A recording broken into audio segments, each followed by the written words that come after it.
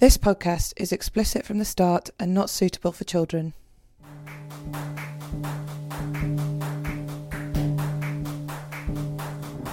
Everyone else. Okay. Everyone else.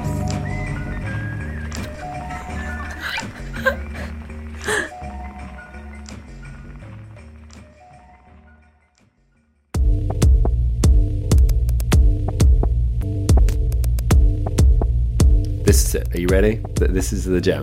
Okay. What tucking is hiding your male genitalia to make it look like you have female genitalia. It is not a very comfortable experience, let me tell you. There's two folds. You can get like tape and you can tape. You push your testes up into like a little cavity and you pull your penis back into your ass and then you... Basically what they did, I showed you. You type it up. It's not the most special. I do my eyes, which take... The eyes take... I've done it once or twice, but because I'm hairy, and which is like lots of layers of different coloured kind of contouring...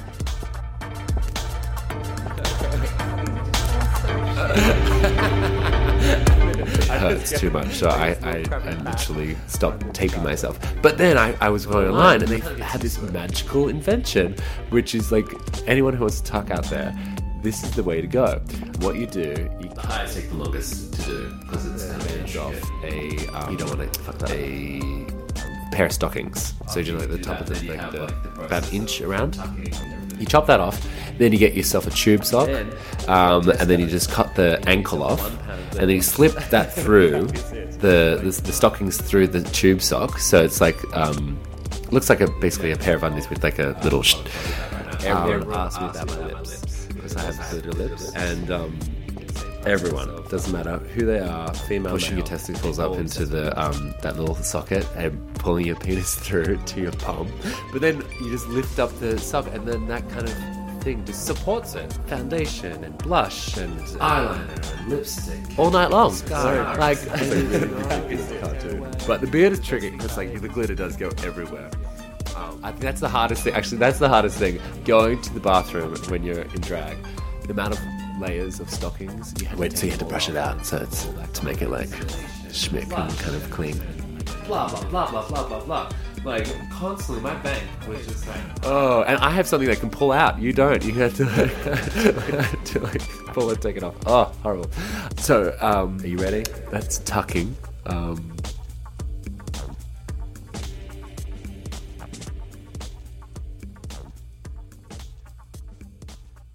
I was born with childbearing hips. On my Instagram, you can see all the photos of me in... I'm not wearing any padding at all. It's just, that's my waist. Like, my waist and my hips. Just... It's funny, I look better in female clothes than I do in men's clothes. Because my proportions are so odd as a man. When I wear female clothes, it kind of fits well, I guess. Yeah, it's funny because when I started going to buy clothes in drag, I was so scared and intimidated. And I would go into the clothes shops and I'd pick out a dress or anything. And I'm like, can I go try this on? And they're like, really? I'm like, yeah. But the thing is, after a couple of shops in, this lady came up to me and she was so friendly and just like, oh, do you want to try this on? Do you want to try this on? And then from then on, I was like, oh, fuck it. Like, why am I being like, it's just clothes. So from then on, I was kind of like, okay, I'm getting into this. And now I don't really care if I'll just take whatever and just try it on.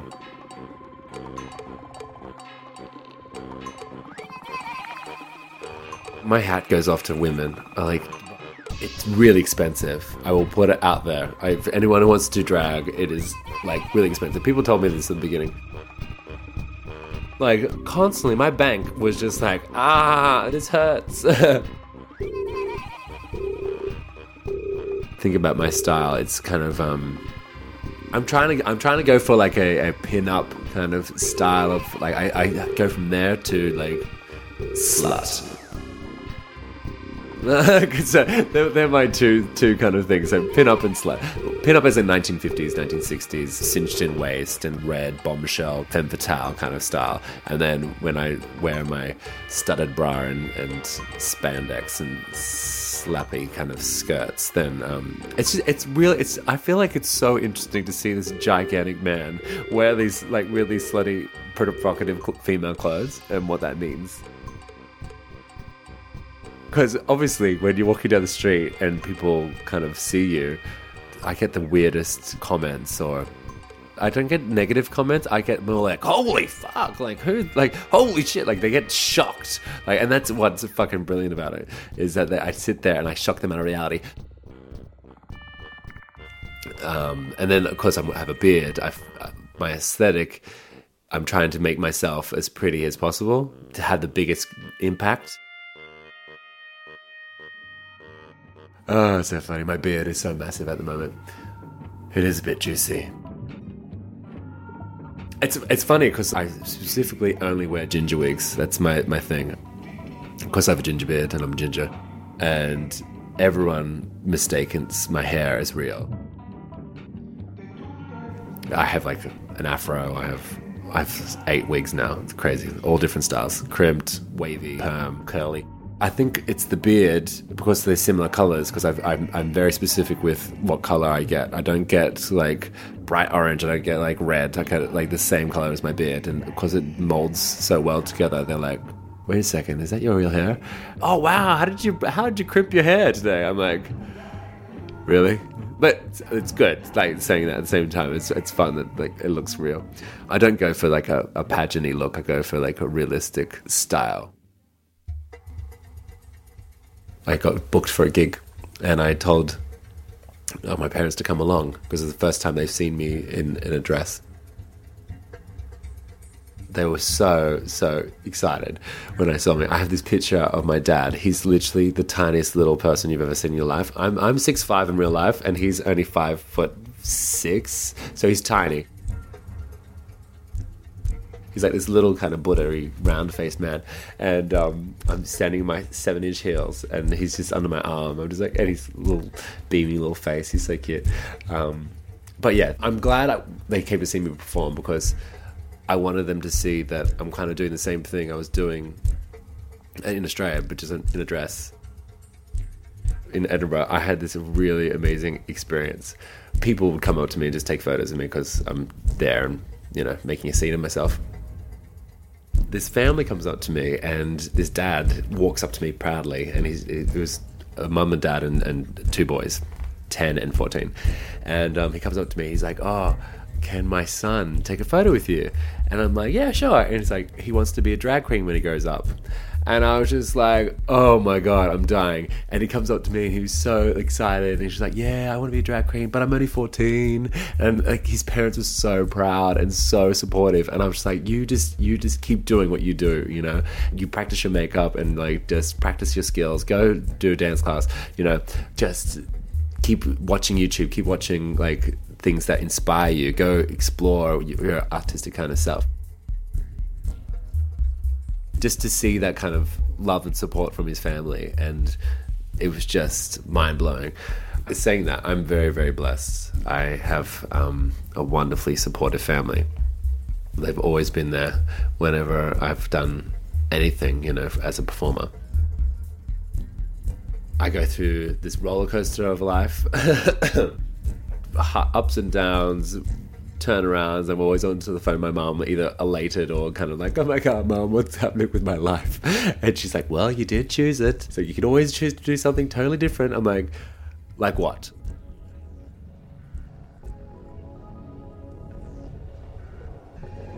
One of my negative experiences was in the club I was working at, where a security guard would not even talk to me. He just flatly ignored me.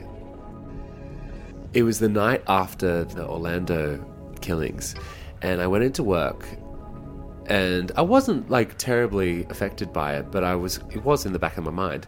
All the security guards were in the front of the office, and I was like, excuse me, and I literally just touched him on the arm to like move him away, and he's like, don't touch me. I'm sorry, what? Don't touch me. hold up. You have a problem with me touching you? So I kind of ignored it, and I went into the office, got my things, and I got back out, and then I was like, no, I'm not letting this lie down. I'm confronting this. Do you have a problem with me? Don't talk to me. I'm sorry, what? Don't talk to me. Dude, I'm just wearing these clothes. This doesn't change who I am, so you have no right to talk to me this way. I don't understand why you have a problem with me wearing a dress and wearing female clothes. It's just my job, you know? And then he's going on about don't talk to me. I'm like, no. This is the reason why this ignorance and this is kind of like this hatred towards the different is why people get killed, why people get hurt. Because you are perpetuating this kind of horrible behavior. Needless to say, I kind of walked away and everyone was trying to calm down because I was like kicking off and or like the security guys are just like, no, we will look after it. And I'm like, no, I'm not. I'm fully like just like about to like kick off. I had my heels on. I was like, take him on. I'm not a violent person at all. I just put it out there. Anyone lays a finger on me, I'll scream and cry. I'm a big wuss.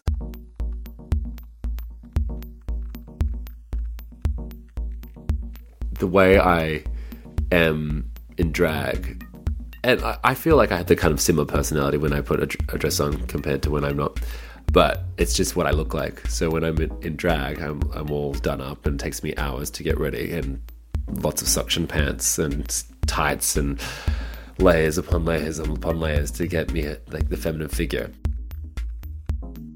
But when I'm out of drag, I'm literally just this guy, just a dude, like wearing shorts and t-shirt and look like a hobo. From experiences I've had, that when I've told people that what I do, people get kind of like not weirded out, but they meet me as a person. They're like, "Oh, really?" I get a lot of like, "Oh, do you get paid to do that?" I'm like, "Yes, I do." I think that's kind of the most negative experience I've had about like the validity of being a drag queen. If you look about it, especially in England, it's such a big career for lots of people. Like if you look at Mrs. Brown's Boys, you look at Little Britain, you look at all these people, like it's been part of the English culture for so long, like pantomimes and all that kind of stuff. In Australia, it does not exist. If I was doing drag in Australia, I would never do it because it would be seen in such a negative way because we don't have that culture behind it all. So in Australia, it's really only based in the gay world, in nightclubs, and has like a negative connotation. But here, the breadth and width of kind of what drag means is a lot more. But biggest thing I had to say is that in London, on the tube, still no one talks to me.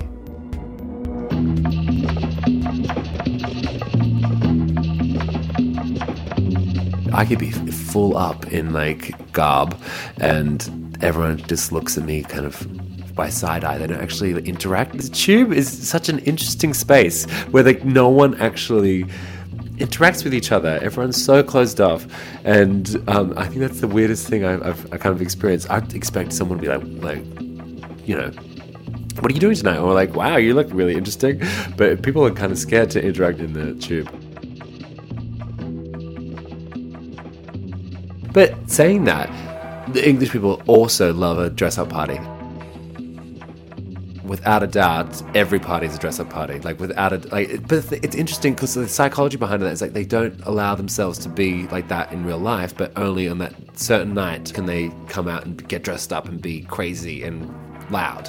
Like, why can't you just do that all the time? You don't need a costume to do it. I'm loud and boisterous in and out of a dress. Like, it doesn't matter what I'm wearing. I went to clown school in Paris. When I was doing clowning there, I found it so hard because I wasn't funny. And I was funny, but I wasn't like funny as a clown. But it's now doing drag, I feel like I found my clown. It's a long process in the Goya, which is like the clown school I went to, where he has a very specific method of being a clown. And he says it takes about 40 years to actually discover your clown. To be a clown, you have to be so innocent and stupid, like absolutely stupid. You are an idiot, complete utter idiot, who has this dream, and he thinks he's a genius. Yes, he thinks he's going to become like a Nobel Peace Prize winner or win an Oscar or something like that. But he has no idea of how he's going to do it. But he lives in this blind hope that he's going to do it. He comes out, he thinks he's going to do this amazing kind of Shakespeare, but he doesn't even know who Shakespeare is. And it's with his failure which makes him funny. But what that's done for my drag persona or my acts is gives me the license to just be an idiot and kind of fail. And I just love performing in drag. I think it allows you to fuck up. And it's funny because when I'm singing, when I'm not in drag, I have a very different concept of singing. I'm very more like technical. I'm like, oh, if I fuck up that note, I'm like, oh, I fucked up that note. Oh, shit. But in drag, I'm like, oh, fuck it. I could give a shit. I think that's the best thing about drag. Like, it gives you the permission just to say, fuck it. Who cares? I've done so many performances where something goes wrong. And I'm like, oh, well. And as long as you make it fun, and back to the clowning, like, you don't chastise yourself about it, and you kind of just make it part of the act, or you make it part of the whole experience. And it's so freeing, liberating. I haven't had any kind of hecklers yet, so I'm hoping I don't ever. I think because my acts also aren't really kind of nightclubby, they're more like theatre pieces. I do a piece singing Big Spender from Hey Big Spender while eating a whole bucket of chicken.